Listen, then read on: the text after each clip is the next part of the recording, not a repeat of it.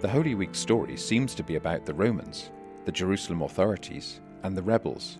These are the people who put Jesus to death. But the story is really all about the disciples and the crowd. Neither the disciples nor the crowd come out of the story particularly well, but they portray the two key dimensions of what Jesus is doing in Holy Week.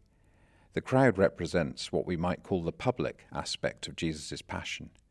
Jesus dies for a whole bunch of people, some who acknowledge him, some who love him, some who misunderstand him, some who are unaware of him, some who hate him. He dies, in short, for the whole world.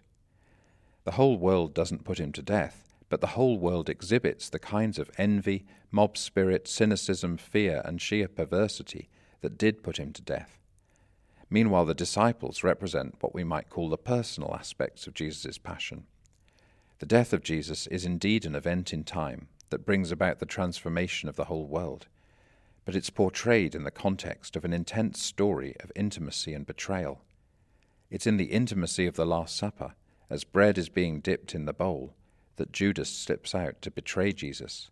It's in the intimacy of the garden, as Jesus holds fast to his Father, that those he has called his friends disintegrate around him.